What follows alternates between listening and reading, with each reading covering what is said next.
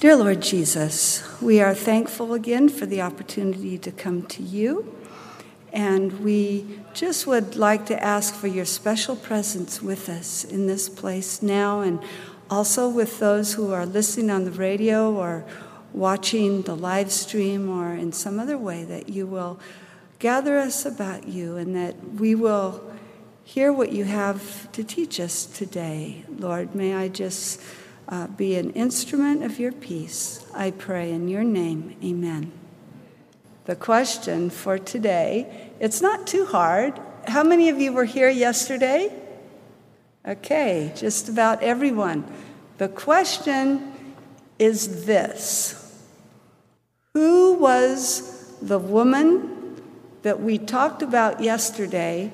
What was her name? And give a brief history of her and her ministry, how she started out, what happened, and at the end, what happened to her. And please wait until the microphone reaches you before you start answering. So, who would like to answer the question today? Okay, someone right in the middle there. Very good. And please say your name and where you're from. Well, my name is Mark Barlow. I'm from Appleton, Tennessee, but I've been a long-time resident of Michigan up until a year ago. Okay, if you could speak up a little bit so we can hear you. Oh, that's good. That's good. I can do that. Okay. Her name was Lulu, and she talked quite a bit about temperance, and she moved around a lot, excessively, I would say. Okay, can you tell us any more about Lulu? She seemed to be, based on the writings that we see, it seems like she was interested in maximizing her pay. That's what I got out of it. Oh, wow. Okay, who can add to that? Yeah, those are some interesting aspects to it. Okay. So one thing is, it was Lulu Whiteman, and she came from a pastorate family. Her brothers, she had two brothers who were like GC presidents, union president in the conference. And she was wanting, her and her husband were wanting to push her into being a pastor. And he was an editor for a newspaper, so he would make these advertisements for her meetings that would draw in lots of people. And they pushed for many, many years to get her to be on the payroll as a pastor, but she was only given a license. And finally, towards the end, this is year like 1910 and 1911 is when things happened to where they dropped her license, and within a year they were out of the church. Okay, very good. Thank you very much. So there were, and I hope you did catch this, there were some good things that she did, some very good things. And I think you can never go wrong in sharing the gospel. And I'm sure that there will be people in heaven because of Lulu Whiteman's work. That's for sure. However, there are some other things that we can also learn from her experience, and I thank you very much for sharing that. Today, we are going to look at a very interesting person by the name, she was named Mirinda, and if we could see her up on the screen, Mirinda Sipe, and I'll explain why her name looks funny there in just a moment. She was named Mirinda, but she always was called Minnie. So we know her by Minnie Sipe, and her name was originally spelled S-Y-P. Her married name, S-Y-P. But if you just saw S-Y-P, how would you pronounce it? Sip. That's right. And it was supposed to be Sipe. So when one of her sons was in academy, he asked, please, can we change our name and put an E on the end? And I don't blame him at all. I would want an E on the end of it too, if that were my name. So that's why if you look her up, particularly in some of the original records, like in yearbooks and so on, you may not find her listed SYPE, because in some years before that E was added, she's just listed as SYP. So she's listed either way, depending on the year, SYP or SYPE.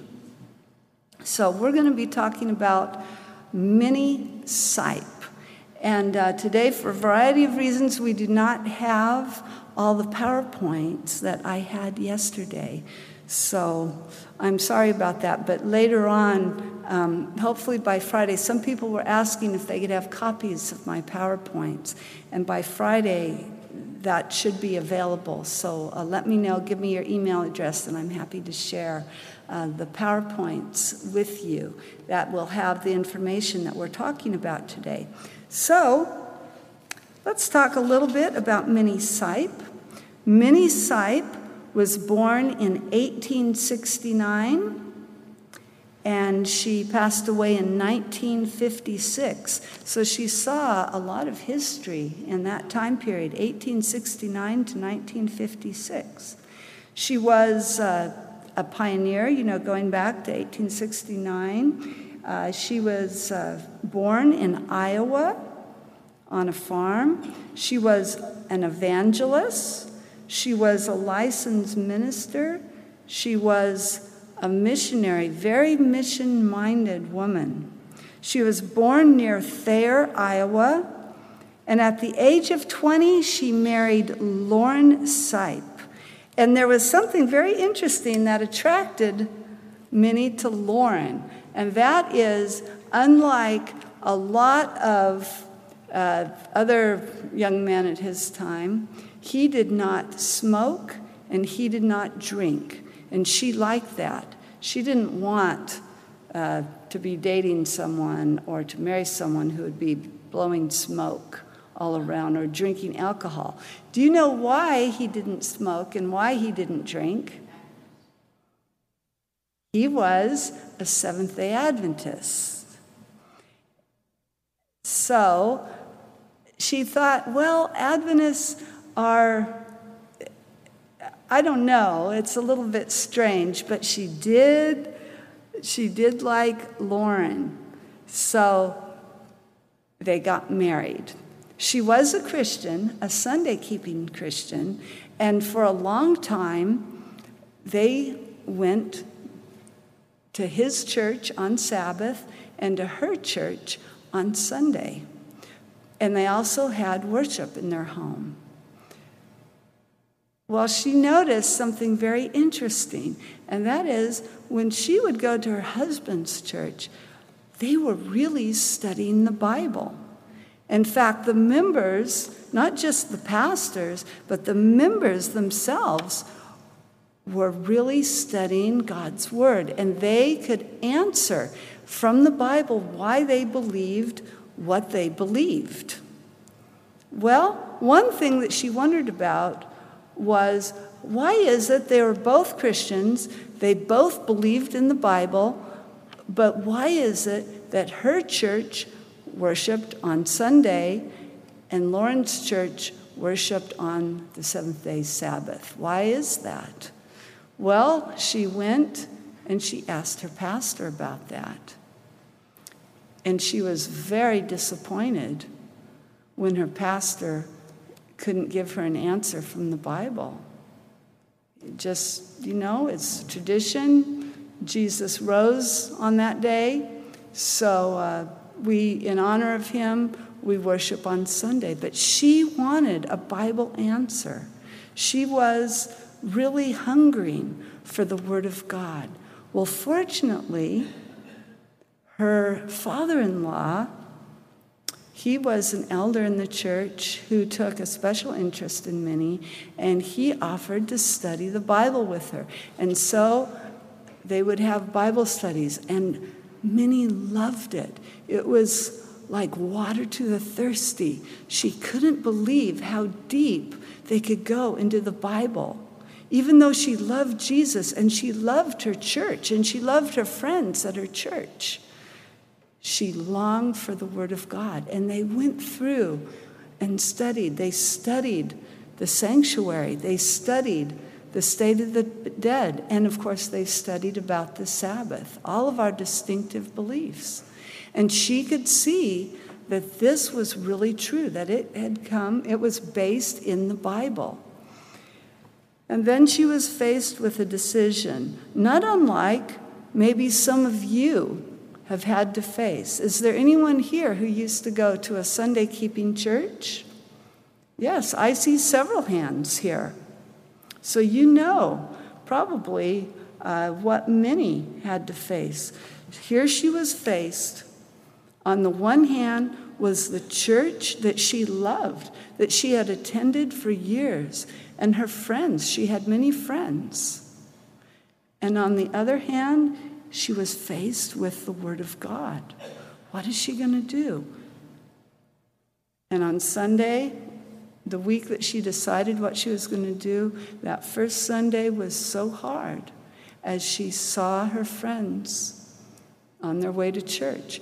But she ran into her room, she opened her Bible to Exodus 20, to the 10 Commandments. And she said, Lord, I cannot willfully sin against you. And this is what your word says.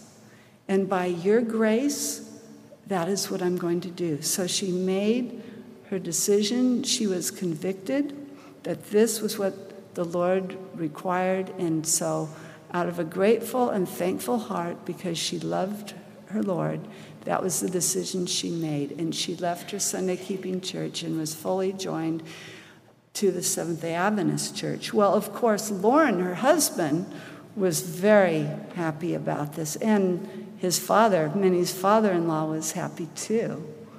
What a privilege to study with someone and bring them to the Lord.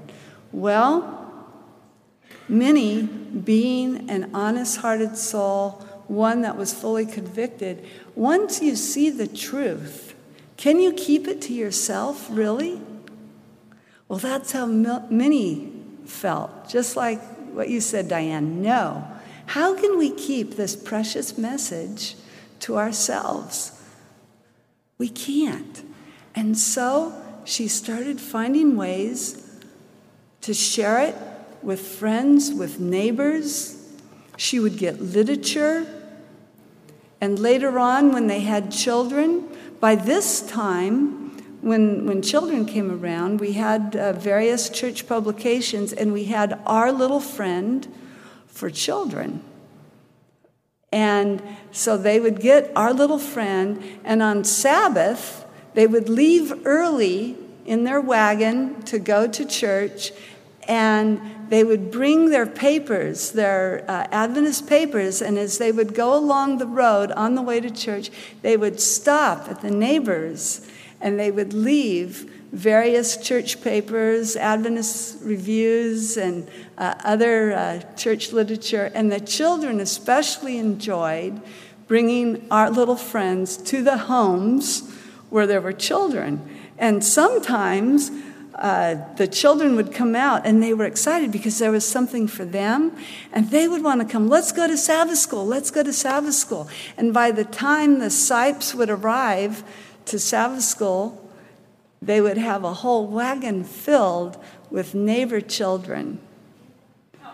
And you know, this still happens today. I've heard stories in various places where there's a special ministry that we can do for children, and children are often more open. And let's not forget that we can have branch Sabbath schools. That's still a possibility that we can do in our neighborhoods with neighborhood children. So I want to encourage you to do that. Well, Minnie Sipe is a very good example of a missionary. And she paid special attention to her neighbors. She would often make things for them. She would write what were called missionary letters to encourage people. And today, you know, letter writing is almost a lost art. I remember back in the day when a mailbox could be filled with handwritten letters. I'm sure you do too. But today, how often do you get a handwritten letter in your mailbox? A couple of times a year. Maybe this is something else we can take from the example of Minnie Sipe. She would write missionary letters and would include a tract or a poem, something she would cut out maybe from the Adventist Review or from Signs of the Times. She would put it in a letter and send it off to someone. A modern version of that I've heard that some people do, I'm sure you're all familiar with glow tracts. Yes, I've heard of people when they pay their bills, if you don't pay them online, if you still pay them with through the regular mail, just slip in a glow tract, and that bill can turn into a missionary letter. That's another example that we can learn from Minnie Sipe. She was very creative in finding ways to share her faith. Well, not only that, but she felt a conviction to preach. And so she started preaching, and her husband, Loren Sipe, who was the Seventh-day Adventist, he had a beautiful voice. And so he would be like a singing evangelist and would sing for the meetings, and they would have tent meetings, and then Minnie would preach. They made a very good couple. Sometimes Minnie would meet opposition, and there's a very good story here when she was preaching, and the Sunday-keeping churches, Baptists particularly in one town in Iowa, they did not like her preaching because other church members were being drawn and were seeing that this was biblical, what she was preaching. So he set up a tent and started preaching the Baptist message, which, of course, there are many good things about the Baptist message, but one is not about the Sabbath. And so he wanted to preach with Mrs. Sipe, Minnie, about faith. And she said, that's fine. We can preach about faith. And so the large crowd was electric with anticipation as the Adventist minister showed the importance and nature of faith from the Bible. Now, remember, we have the two credentials, and so women back then could be licensed ministers, which Minnie eventually did become, and she carried a ministerial license for a long time. And so the Baptist preacher, he tried to make a point showing that the Baptists live by faith, but the Adventists do not, which of course is still an argument today because we worship on Sabbath. Well, he brought what he thought would be ammunition that couldn't be refuted. He brought a letter about William Miller. And this man, he had a doctorate. After reading it, Dr. Ellison condemned Seventh-day Adventists for teaching that the world would end in 1844. He spent quite a while criticizing William Miller's teachings and ridiculing the Adventists.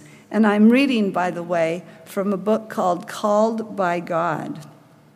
William Miller's teachings, he was trying to put together with Adventists, which of course it was the Advent message, but not Seventh-day Adventists.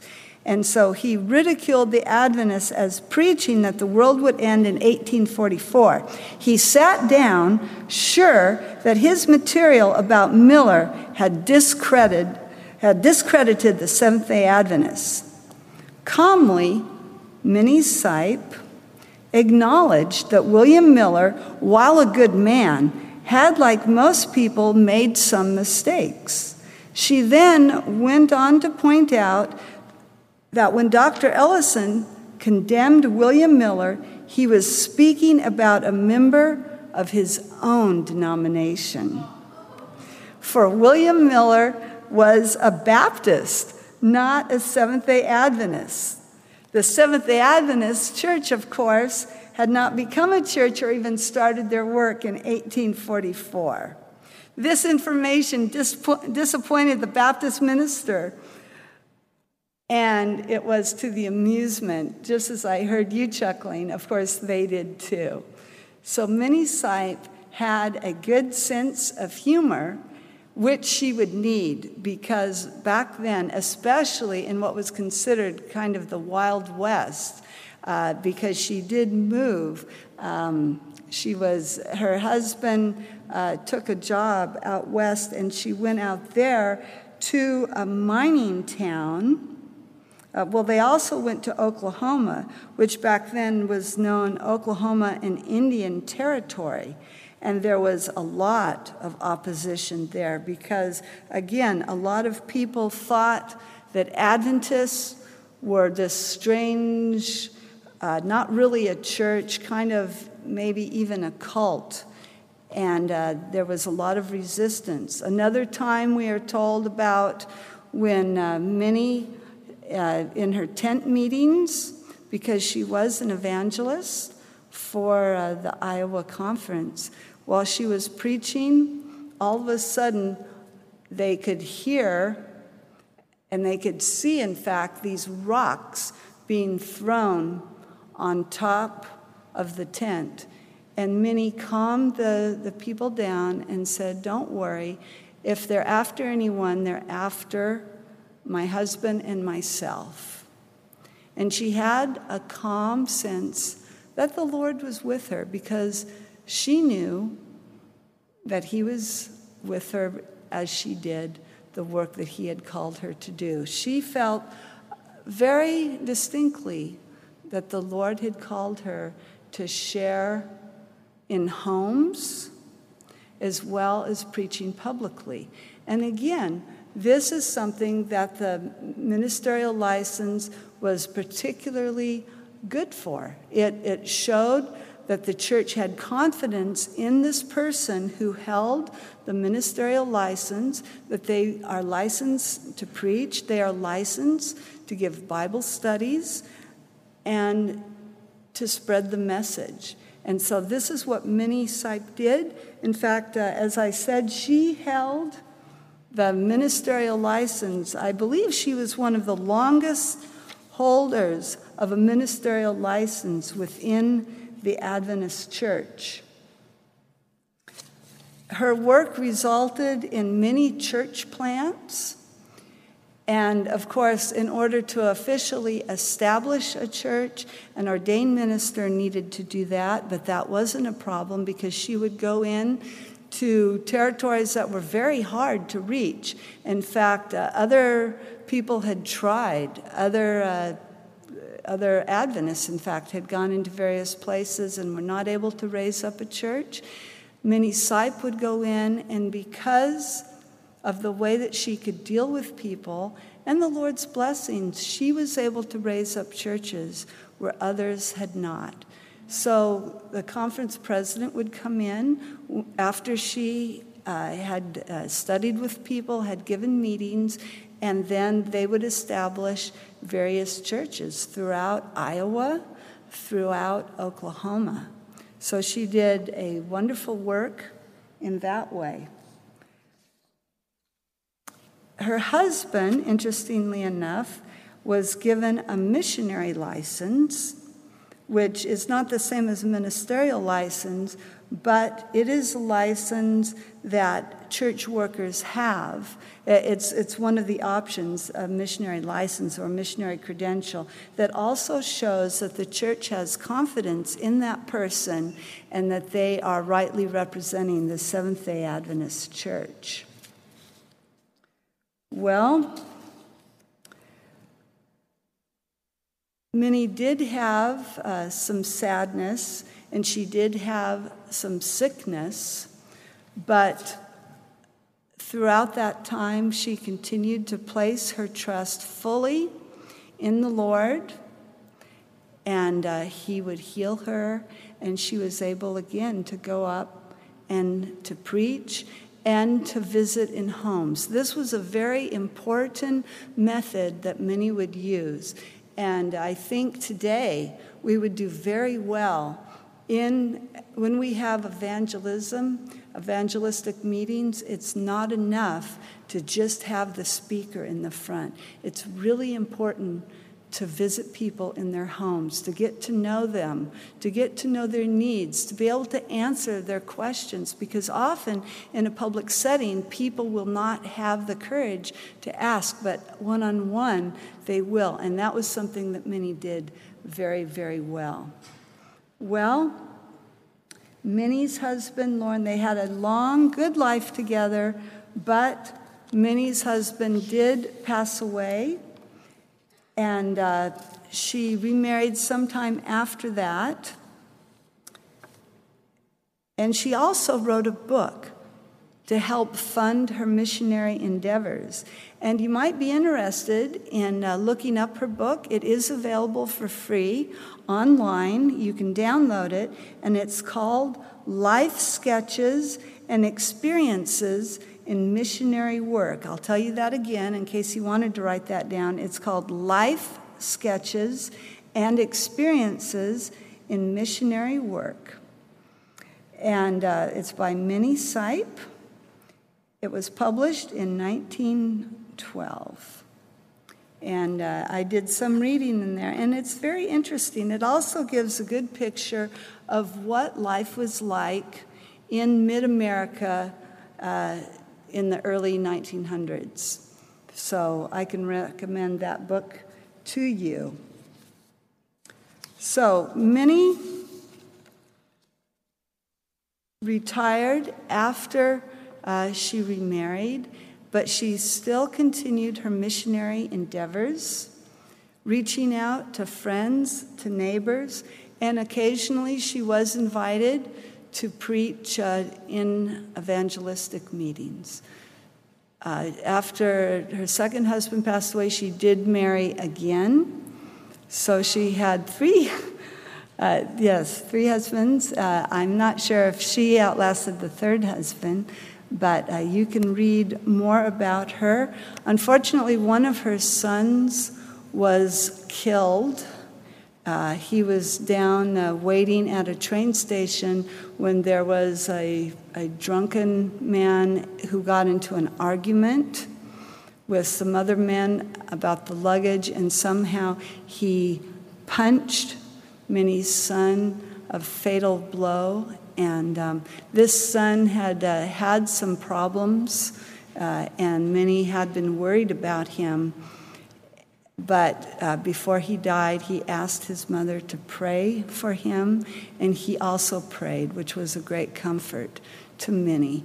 So this is one person, just a regular person in many ways like us, and yet one who felt a missionary call to serve the Lord in various ways, in home missionary work, one-on-one in homes, and as well as public evangelism.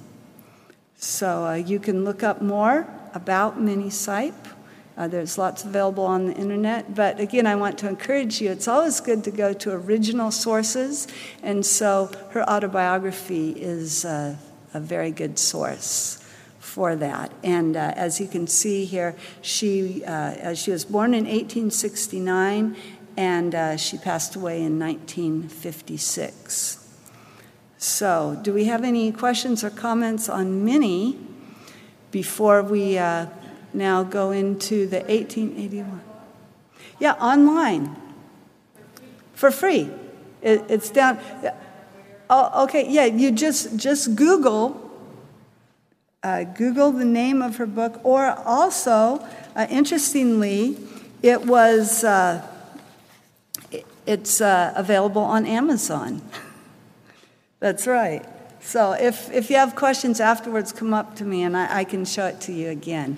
So Yes, and a reminder to wait for the microphone, and I will repeat your question to make sure that everyone hears it, and also for the recording. So that question was, where can we find her book? And again, the answer is it's online. You simply Google it. You can download a free copy, or you can also order it from Amazon. Okay. I was just wanting to ask, yesterday, Lulu Whiteman, there were letters documenting that they were very concerned about her pay, et cetera, et cetera. We're not hearing that with Minnie. So was she busy doing the work and not so concerned? There doesn't seem to be the same spirit here. Yes, good point. The question is, there were some concerns yesterday with Lulu, and there doesn't seem to be so many concerns with Minnie, and was Minnie simply doing the work? Yes, I would say so. There's a lot more, not that Lulu didn't do some work, but it seems that Minnie was more involved in just focusing on the work that God had called her to do. And while they did move some, it was often due to her husband's work that he was called to do, but they did not move as much as the Whitemans, that's for sure. Yes. Okay, good question. Anything else? Okay, well, let's move on then to the 1881 General Conference session. Oh, I guess we do have a question or comment before we do that. Well, you said that she had the ministerial license longer than anyone. Is that longer even than a man did? Or I said or she was woman. One of the longest. Oh, I thought you said right, she one had of it the one of the longest who had a ministerial license. Now, of course, a man would normally, he might start with a license, but then he would eventually receive the ministerial credential of an ordained minister, which a woman would not. A woman would keep she would be a licentiate, a holder of the ministerial license. That's right. Okay. Oh, we have another question. Oh, all right.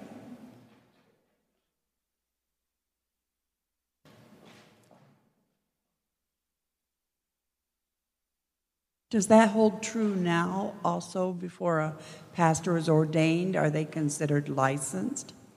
Okay, pastors who are not ordained. This has changed over the recent years.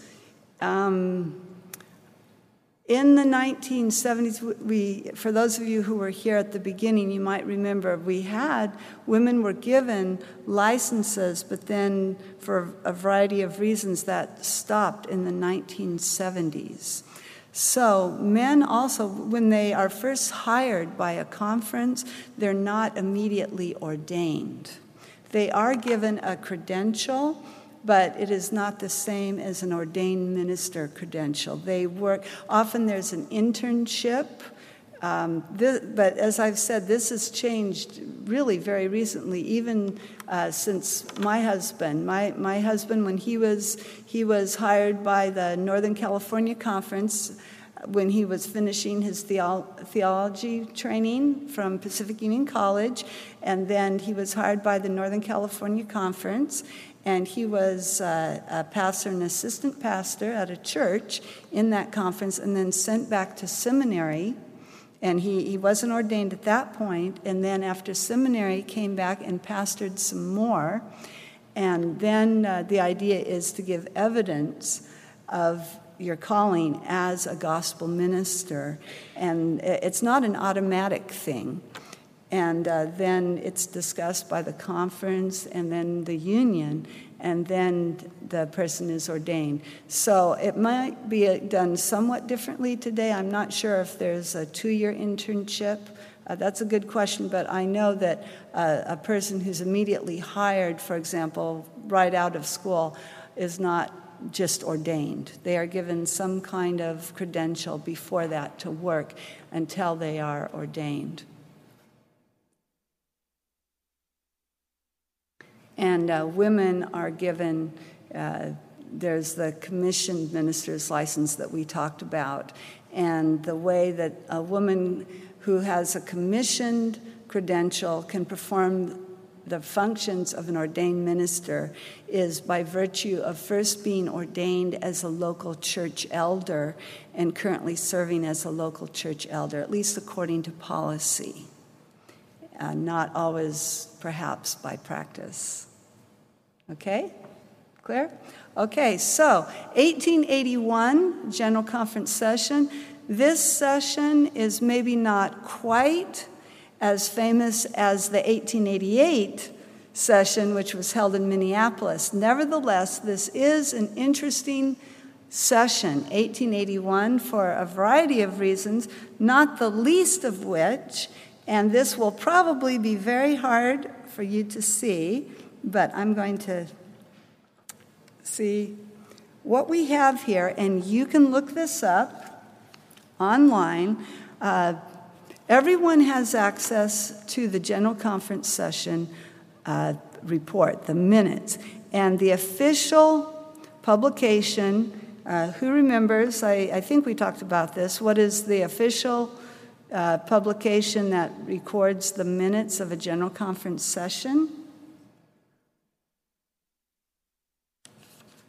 It's the Review and Herald, and they publish, even to this day, they publish what's called the General Conference Bulletin. And each day there's a new bulletin. And if you go online to the Adventist Archives website, you can look back and you can look at all of these minutes. The General Conference Bulletin has full reports. And so that's what happened in 1881 as well. And this is something that has drawn attention of people over the years.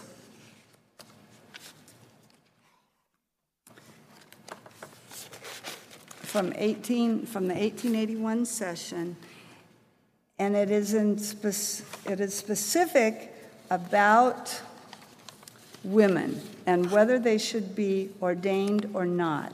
And I remember asking before who had heard about this resolution, so-called resolution, because it starts with the word resolved. Resolved. And I'm just getting my copy up here.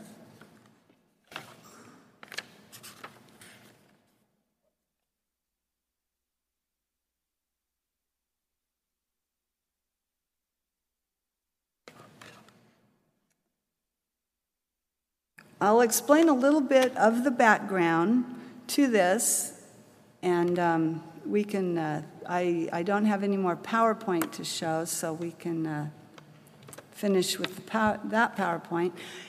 In the 1800s, there was something called the Resolution Committee. The Resolution Committee. And this committee, they would study various issues, and then it was a standing committee, a very well-respected committee, and then they would form what was called a resolution.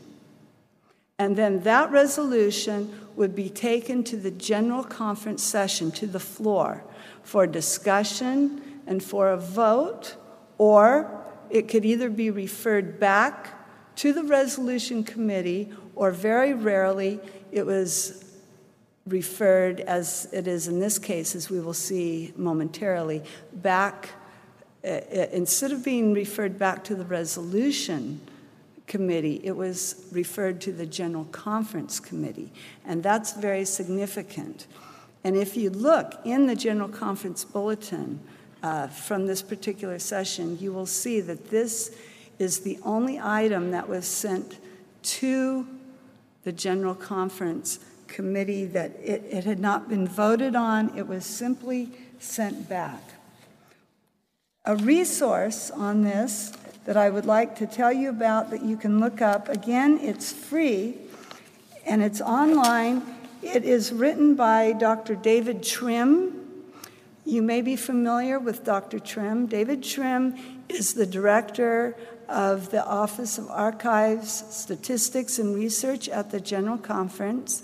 And he wrote a paper. It's called The Ordination of Women in Seventh-day Adventist Policy and Practice up to 1972.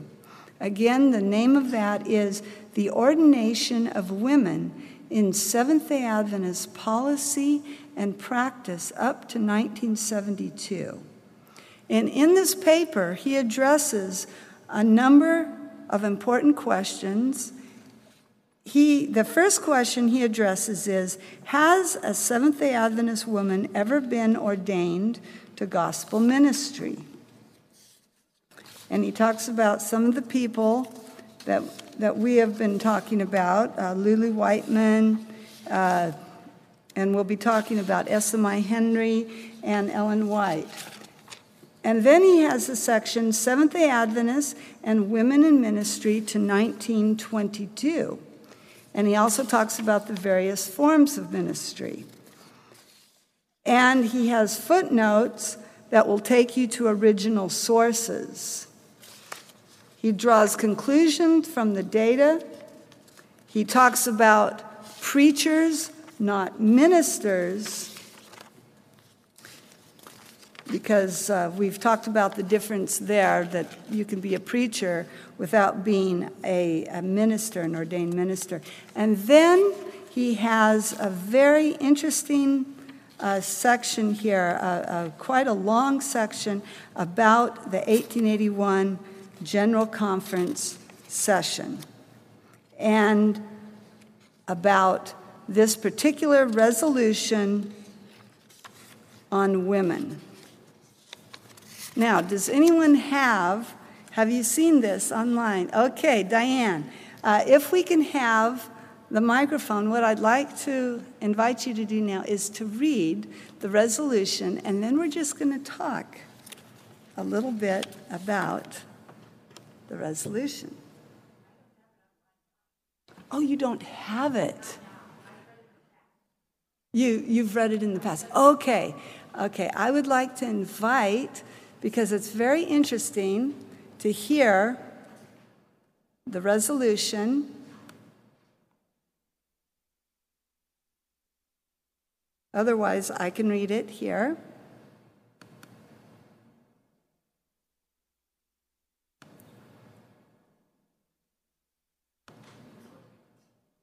Okay, someone have it that you would?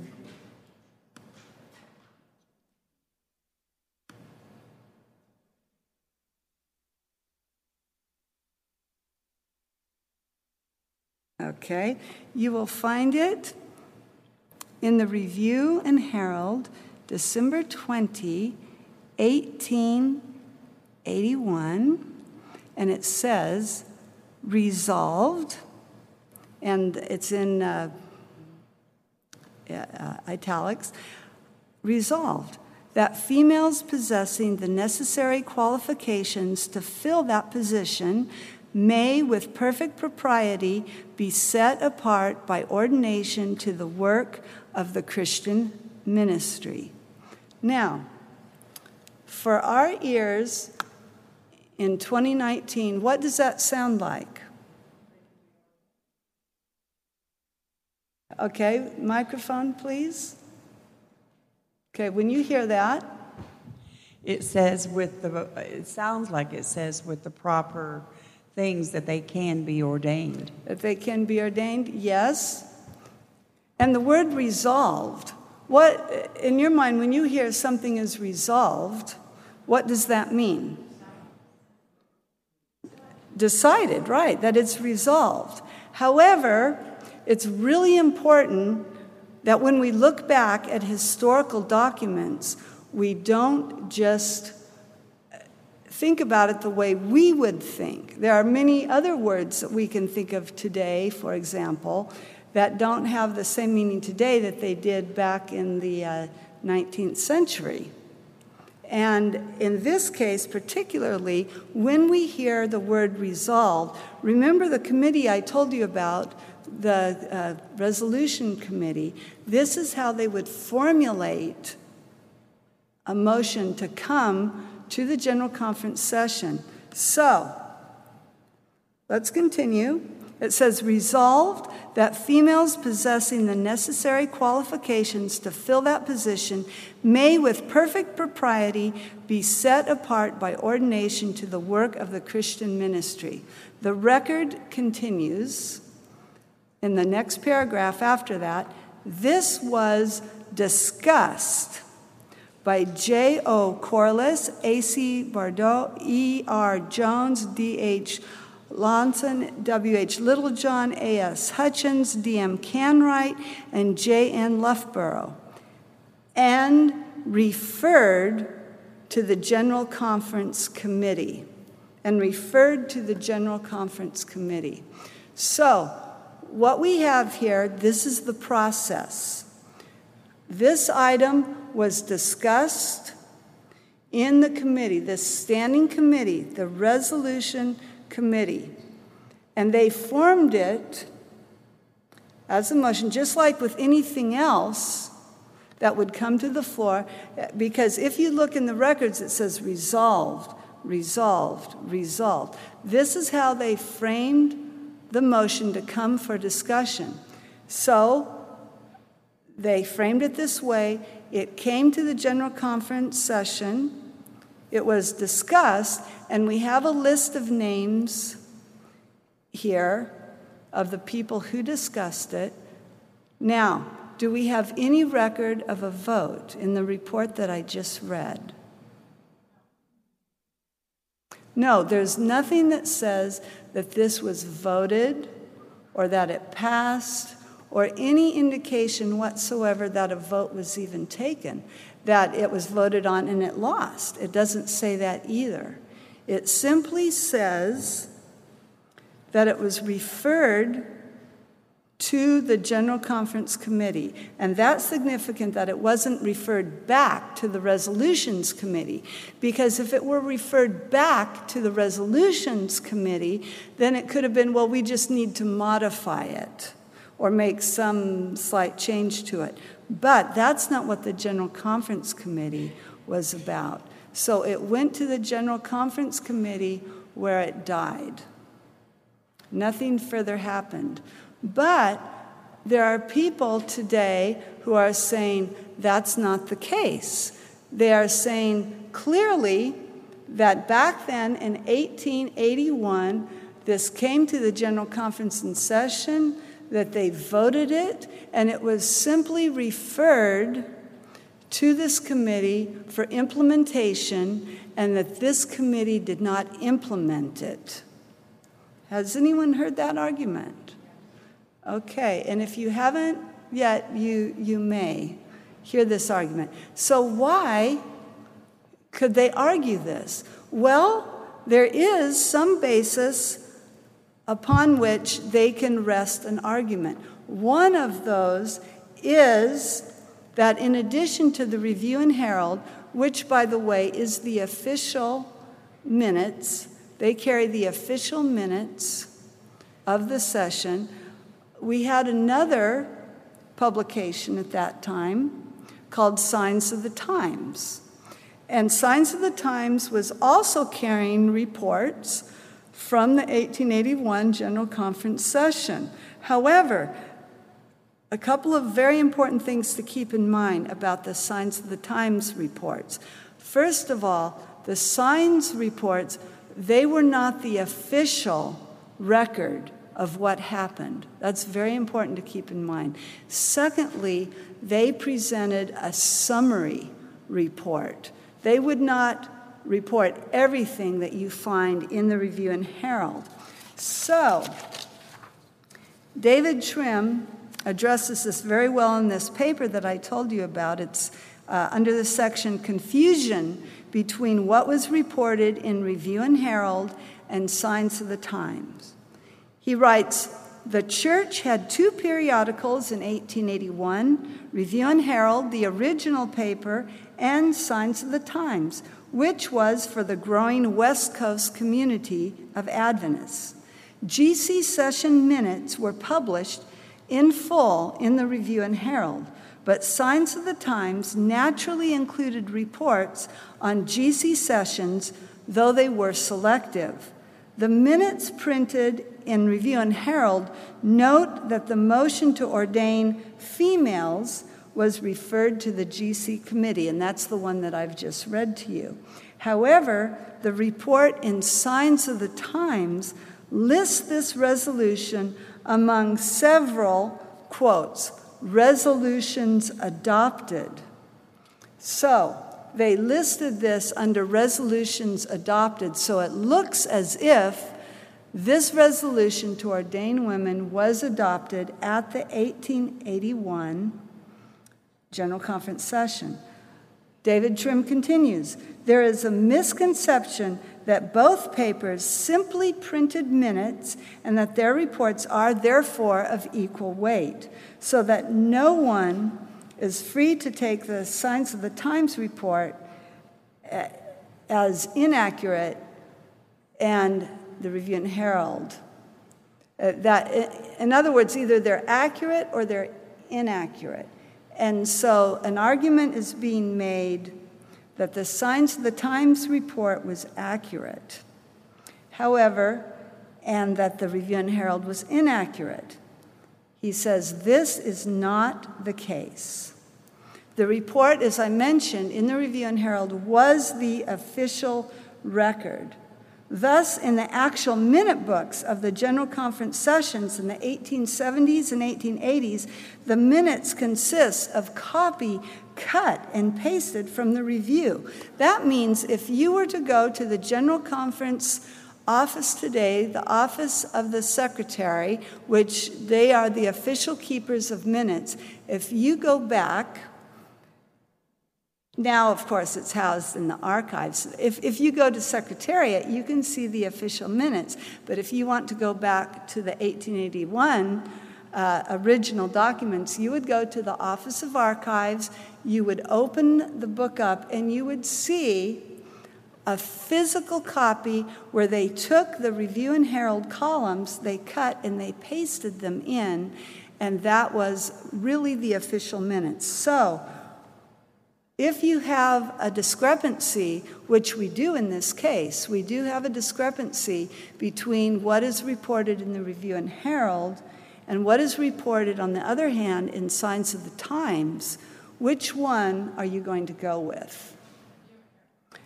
Of course, you're going to go with the official minutes, which is the Review and Herald. So that's one of the reasons that some people are arguing today, well, this action really was taken and women could be ordained, but it died in the committee of the implementation. However, we know from the official records printed in the Review and Herald that that was not the case.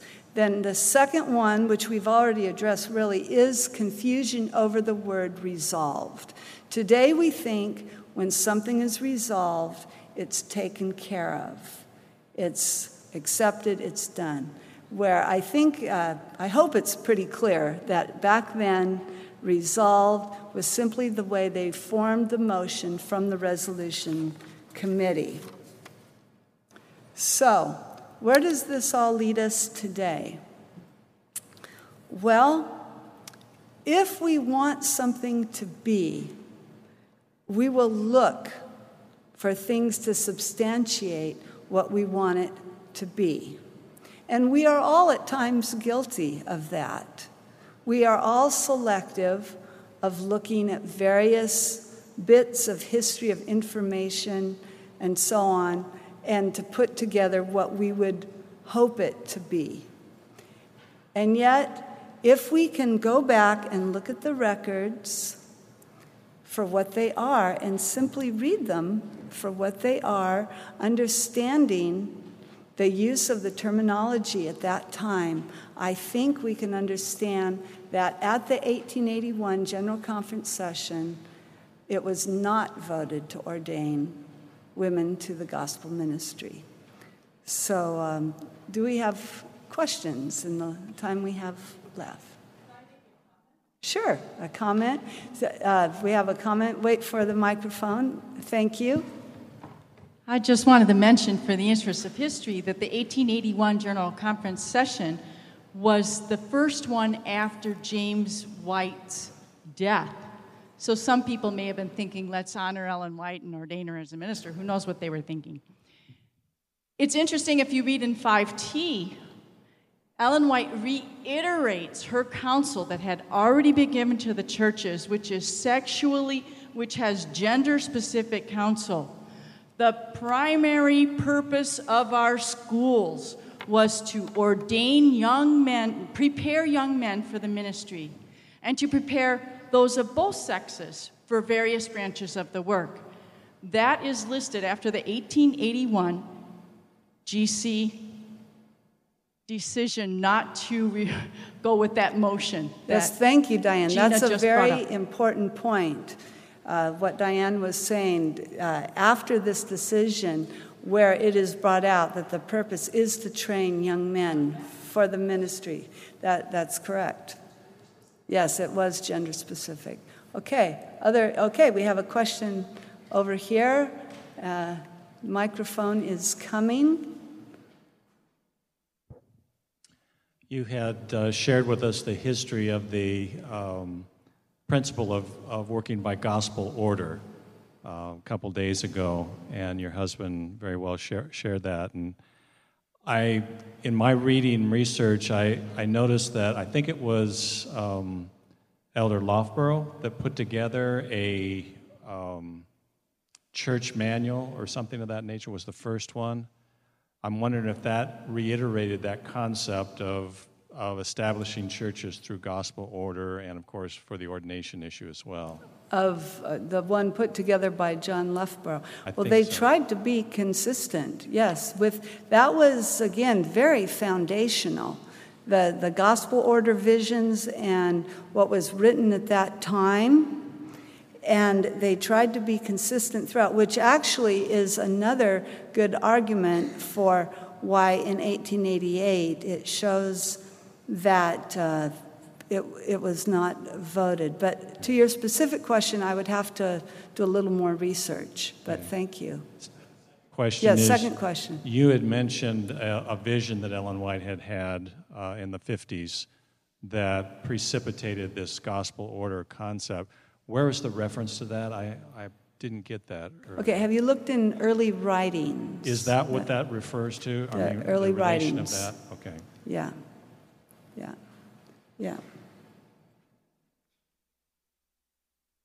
Just one moment. Microphone is coming.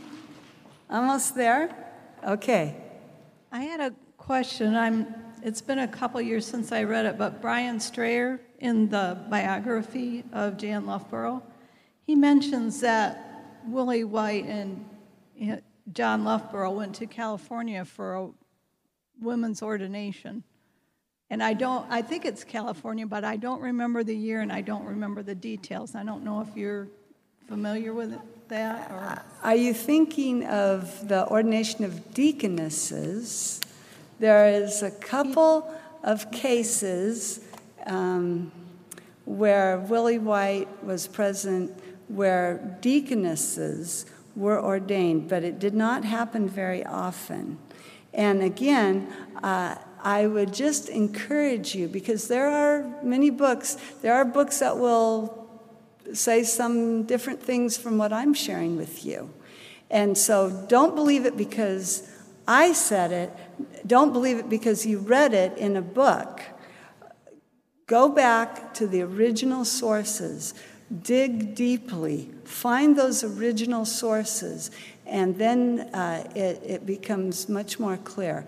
There were at least a couple of occasions that I'm aware of where Willie White was present and deaconesses were ordained. But to my knowledge, not an ordination to the gospel ministry, a woman ordained to the gospel ministry. So I'd be very interested to see the reference to that, the original reference to that. There wasn't much detail. There wasn't much right. Sometimes things are said and there's not a lot of detail given. And that's why, especially with a statement like that, always look for the detail and go and look at that original source that is cited. And if there's not a source cited, that's suspect. Okay? All right. Well, thank you for coming. Tomorrow, we are going to talk about one of my favorite women preachers, S.M.I. Henry, Serepta. What a wonderful name, huh? She is great. So we'll see you tomorrow when we talk about S.M.I. Henry, and be ready for your quiz. And you'll get a book. If you haven't gotten your book yet and don't want to wait for the quiz, they are available over at the ABC. Women's ordination doesn't matter. Why don't we have a word of prayer? Lord, we thank you again for the opportunity to learn more about another woman who served as a missionary for you and shared in many wonderful ways the truth that you had given to her. And also for the privilege of looking at our history again and how you moved in the 1881 General Conference session. And we just ask that you will continue to guide us, help us as we study and learn more. We pray in your name, amen. This media was brought to you by Audioverse, a website dedicated to spreading God's Word through free sermon audio and much more. If you would like to know more about Audioverse, or if you would like to listen to more sermons, please visit www.audioverse.org.